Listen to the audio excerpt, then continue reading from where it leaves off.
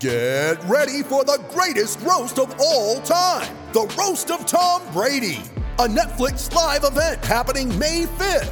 Hosted by Kevin Hart, the 7-time world champion gets his cleats held to the fire by famous friends and frenemies on an unforgettable night where everything is fair game.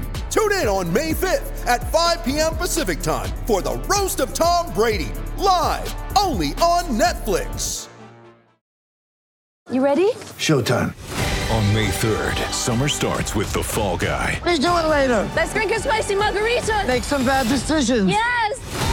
Audiences are falling in love with the most entertaining film of the year. Fall Guy. Fall Guy? Fall Guy. That's what the poster said. See Ryan Gosling and Emily Blunt in the movie critics say exists to make you happy. Trying to make it out? Nope. Because I don't either. It's not what I'm into right now. What are you into? Talking. Yeah. The Fall Guy. Only in theaters May 3rd. Rated PG-13. When you need mealtime inspiration, it's worth shopping Kroger, where you'll find over 30,000 mouth-watering choices that excite your inner foodie. And no matter what tasty choice you make, you'll enjoy our everyday low prices, plus extra ways to save, like digital coupons worth over $600 each week. You can also save up to $1 off per gallon at the pump with fuel points. More savings and more inspiring flavors make shopping Kroger worth it every time. Kroger, fresh for everyone. Fuel restrictions apply. And welcome back to Tennis Unfiltered with me, James Gray of iNews.co.uk and the iNewspaper, looking back at a dramatic day of tennis at Melbourne Park. Men's semi-final day, always I think one of the best days of any Grand Slam. You have back-to-back semi-finals, everything's on one court, hopefully things don't run too late and too long, and it all kind of comes together on what is day 13, of course, of this 15-day tournament. Only 2 to go, and we now know that the final will be Daniil Medvedev against Jannik Sinner. Very much a day of two halves, I suppose, because two very different matches in their own way. Let's start with the obvious news that Novak Djokovic has finally lost a match at Melbourne Park. The first time in 6 years, would you believe it, that he has lost a match. Jannik Sinner downing him in 4 sets. I mean, he joins that sort of amazing club of players who have beaten Novak Djokovic at the Australian Open. Denis Istomin is one of them. Chun Hyun is another one of them. Of course, the last one 6 years ago, and frankly, Novak's elbow wasn't really right at the time either, which I appreciate all defeats need context, but I always feel that bit of context is sometimes overlooked a little. 6-1, 6-2, 6-7, 6-3. Sinner had a match point in the tiebreak, and frankly, just in the words of Calvin, rolled a forehand into the net. But he then had three break points, I should say, in the fourth game of the fourth set. Didn't take them, but then eventually broke and served out the match.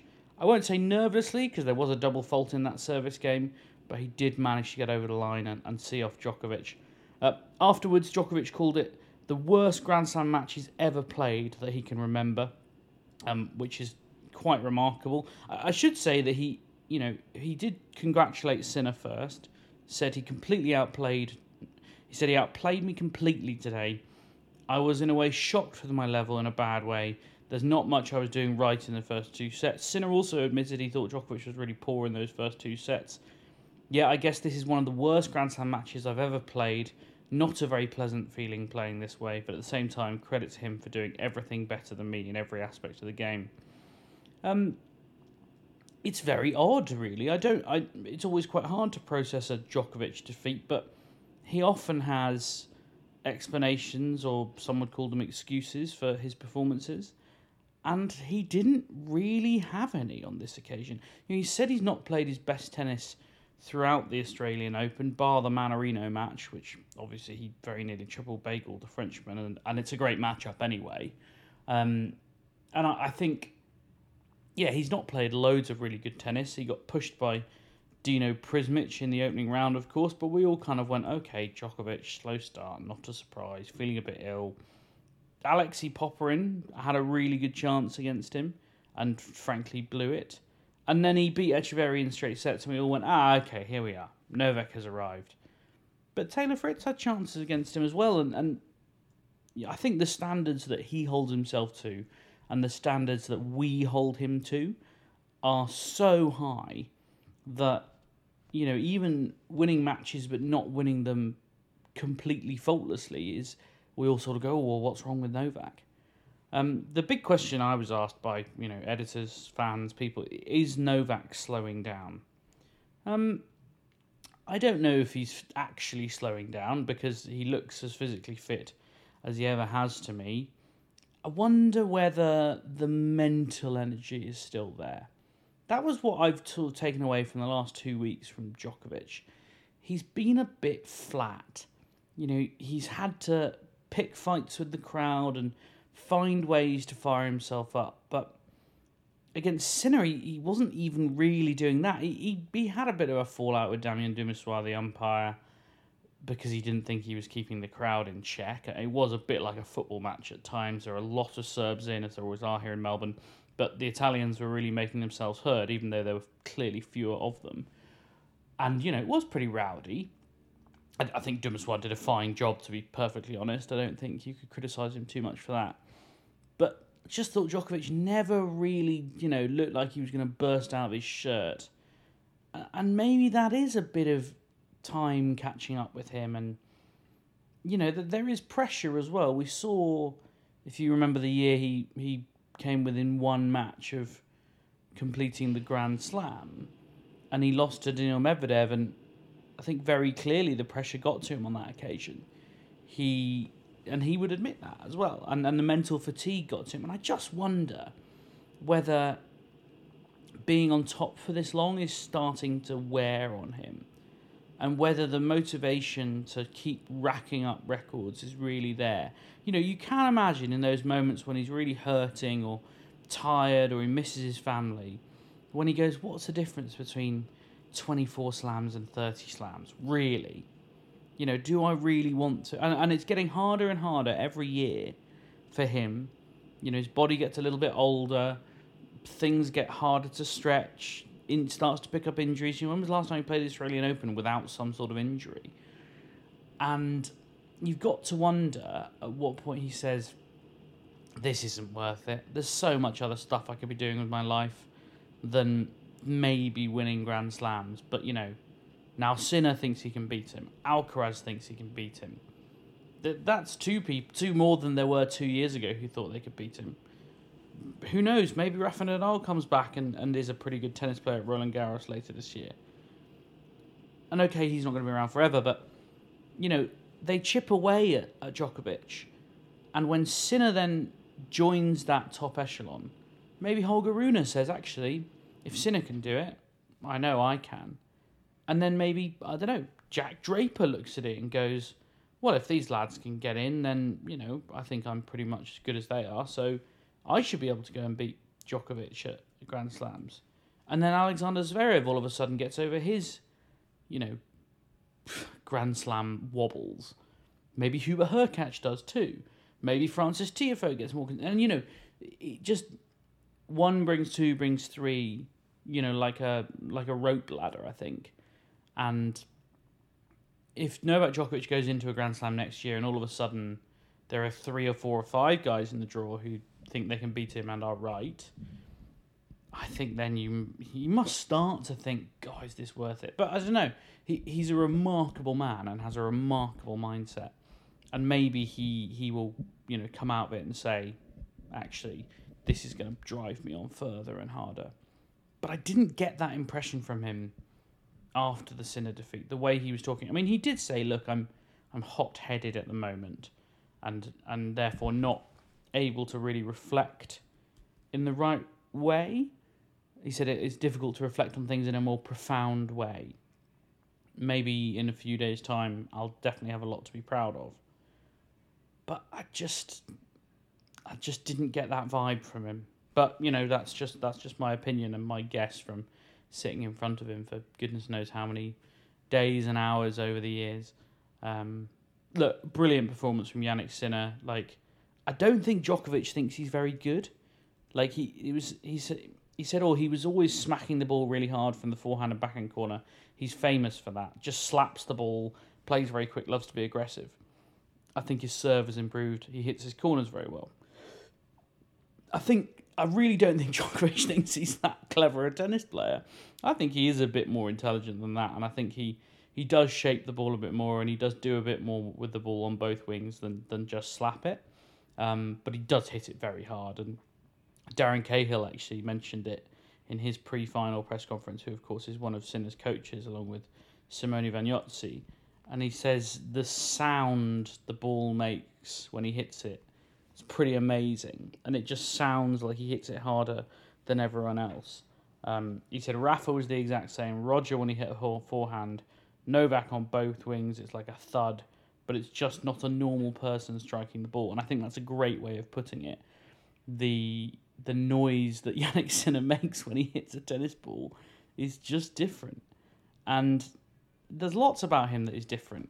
He's not... Vagnozzi said as much. He said, look, he's from South Tyrol, which for people who don't know is in Alpine Italy, up in the north, near the Austrian border. And yeah, they're a bit less red-blooded than most Italians, you might say. And Sinner is very reserved. And I tried to sort of draw him out a little bit in the press conference. And I said, is it deliberate? Is it just who you are? And he said, yeah, this is me. Like, I don't let the emotions come out too much. And I said, well, what? So if you win the final, shirt off. And he said, well, we'll see what brings on Sunday. And I think you might see a bit more emotion from him. But even then, I was there when he won Davis Cup in Malaga, and, they really had to kind of force him to grab the trophy and give it a bit of a pump and the rest of it. And, yeah, I just think it's who he is. And I hope that people learn to love that, because at the moment I think not very many people know who Jannik Sinner is in the grand scheme of things, in the ordinary sports fan. I don't mean you, people listening at home, but people who don't listen to Tennis Unfiltered, and there are one or two still out there who don't, believe it or not. I think they, don't necessarily know who Jannik Sinner is at the moment. If he wins the Australian Open, then I think, yeah, sure, why not? And if he goes and has a big result at Wimbledon, I know he's made a semi, but, then British people know who he is. I think he's pretty popular at Roland Garros. He certainly draws big crowds. Obviously, there's a lot of Italians there as well, which helps. And I think Roland Garros is a great chancer in the way he's playing. Clay, I think, was really his preferred surface coming up. George always used to say that the clay was where he expected him to do best. And George has been going on about Jannik Sinner for about 4 years. So I think there is something to be said for him at the French Open, but I think there's a lot to be said for him here at the Australian Open, because he's in great form. He's only dropped one set, and that was to Novak Djokovic in a tiebreak where, frankly, he probably should have won it. And, if you can do that against Djokovic, why not do it against almost anyone else? He will play, of course, Daniil Medvedev after he came through a 5-setter against Alexander Zverev. It didn't necessarily need to be that way, someone said afterwards. But he did win 5-7, 3-6, 7-6, 7-6, 6-3, coming from 2 sets down to win in 4 hours and 22 minutes. Yet another 5-setter for Daniil Medvedev, he said he was pretty exhausted after about 2 sets in the quarterfinals when he beat Hurkacz in 5, but he seems to have pulled up all right. He's now played 3 5-setters and a 4-setter against Nuno Borges, Calvin's friend, and he looks all right. He always looks knackered, but he got through it. It wasn't the most grueling match, but there were some long rallies in there. And as I say, it went past 4 hours, and that, you spend that long on court having to battle the mental energy of playing, one of your great rivals. We all know about Medvedev and Zverev and how much they don't get on. There weren't many flashpoints afterwards. Someone saw him mouthing to his box, karma. He was asked about it afterwards and said he didn't say karma. The karma reference would have been to a line in the Netflix doc where Zverev said, I do believe in karma, and if you wish bad on someone, then the bad's going to come back to you. Medvedev says he wasn't saying that. He said it was something to do with mindset, and someone suggested that it could be calma, which, meaning calm in Italian and often used just to mean calm, chill out, calma. And I would be happy to buy that as well. But he played really well in those last 3 sets and turned it round. And, he's such an interesting character, and he has now been here a lot of times before. I think I'm right in saying this is going to be his 6th Grand Slam final.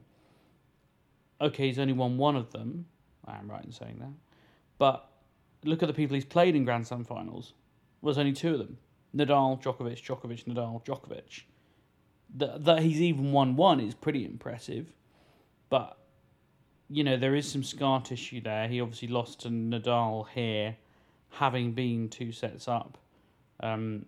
He was 2 sets down against Nadal at the US Open, came back and then lost the 5th. You know, he has had a lot of heartbreak in Grand Slam finals, but he's also won one. And I think that belief is really helpful. And I also think he's just such an intelligent guy, and he's good at managing his emotions, I think. He does often, you know, have outbursts and say mad things and shout at umpires, but he does seem like someone who does it in quite a controlled way.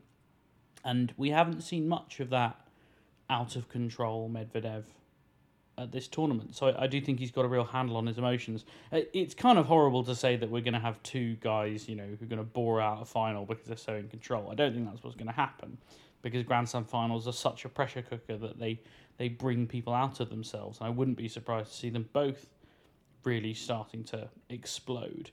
How's the match going to go? I think it's very hard to tell. I think certainly early on, because you've got 2 very good servers there, I can imagine it being pretty quick early on. I think Medvedev's serve is just huge, whereas Sinner's is just quite a little bit tricky to read, and he hits the spot so well that probably doesn't matter whether you read it or not. Sinner had a really good return game against Djokovic, and that's huge. You know, he says he was guessing a bit, but he guessed right a lot if he was, and I think he is a really good returner. And that's probably, I think, where it'll be won and lost, is on, you know, Jannik Sinner's return of serve. I think if he has a good returning day, he can win. I think if he doesn't have a good returning day, then he's going to find himself under a lot of pressure. And, you know, Medvedev will drop into that really deep return position, make Sinner play long rallies, really put that forehand under pressure. We did see it kind of wilt a little bit in a few moments against Djokovic. And I think, you know, what I found really interesting about Medvedev against Zverev is Medvedev took on the Zverev backhand. He was not afraid to go backhand to backhand and trade on what is not supposed to be. It is Zverev's best shot. And he was willing to take it on and try and break it down. And, you know, you have to say, in the end, it worked. So, fascinating matchup. Hopefully we'll get a little bit of Calvin on Saturday night before... I'm just trying to do the maths. So that you can listen to some of Calvin on Saturday night before you go to bed and then wake up for the final on Sunday. I'll, of course, be back after the women's final as well. I'm not going to talk about it too much because by the time you listen to this, it may already be over, or at least in progress. It's Aryna Sabalenka against Zheng Qinwen. What you might not be aware of, and I've written something about, is that Aryna Sabalenka has been signing her coach's bald head before every match at this year's Australian Open, and it seems to be working, so she won't stop. Jason Stacey is her performance and fitness coach. He's also done a lot of work on her mindset, and I think it'll be... I think he's been a really big part of her getting herself together, and I think he will continue to be a big part. And if she wins, which everyone expects her to do, for all Zheng Qinwen's talents, I think Jason Stacey should take an awful lot of credit. Yeah, but you will already know perhaps whether she has won by the time you listen to this. Good luck, everybody. If you're a betting man or woman and you found a way to bet on that women's match, I mean, I'm struggling to see any value in it at all. But good luck, and most importantly, please come back tomorrow. Sports Social Podcast Network. It is Ryan here, and I have a question for you. What do you do when you win? Like, are you a fist pumper, a woohooer, a hand clapper, a high fiver? I kind of like the high five, but if you want to hone in on those winning moves, check out Chumba Casino. At ChumbaCasino.com, choose from hundreds of social casino-style games for your chance to redeem serious cash prizes. There are new game releases weekly, plus free daily bonuses, so don't wait. Start having the most fun ever at ChumbaCasino.com. No purchase necessary. VGW. Void where prohibited by law. See terms and conditions. 18+.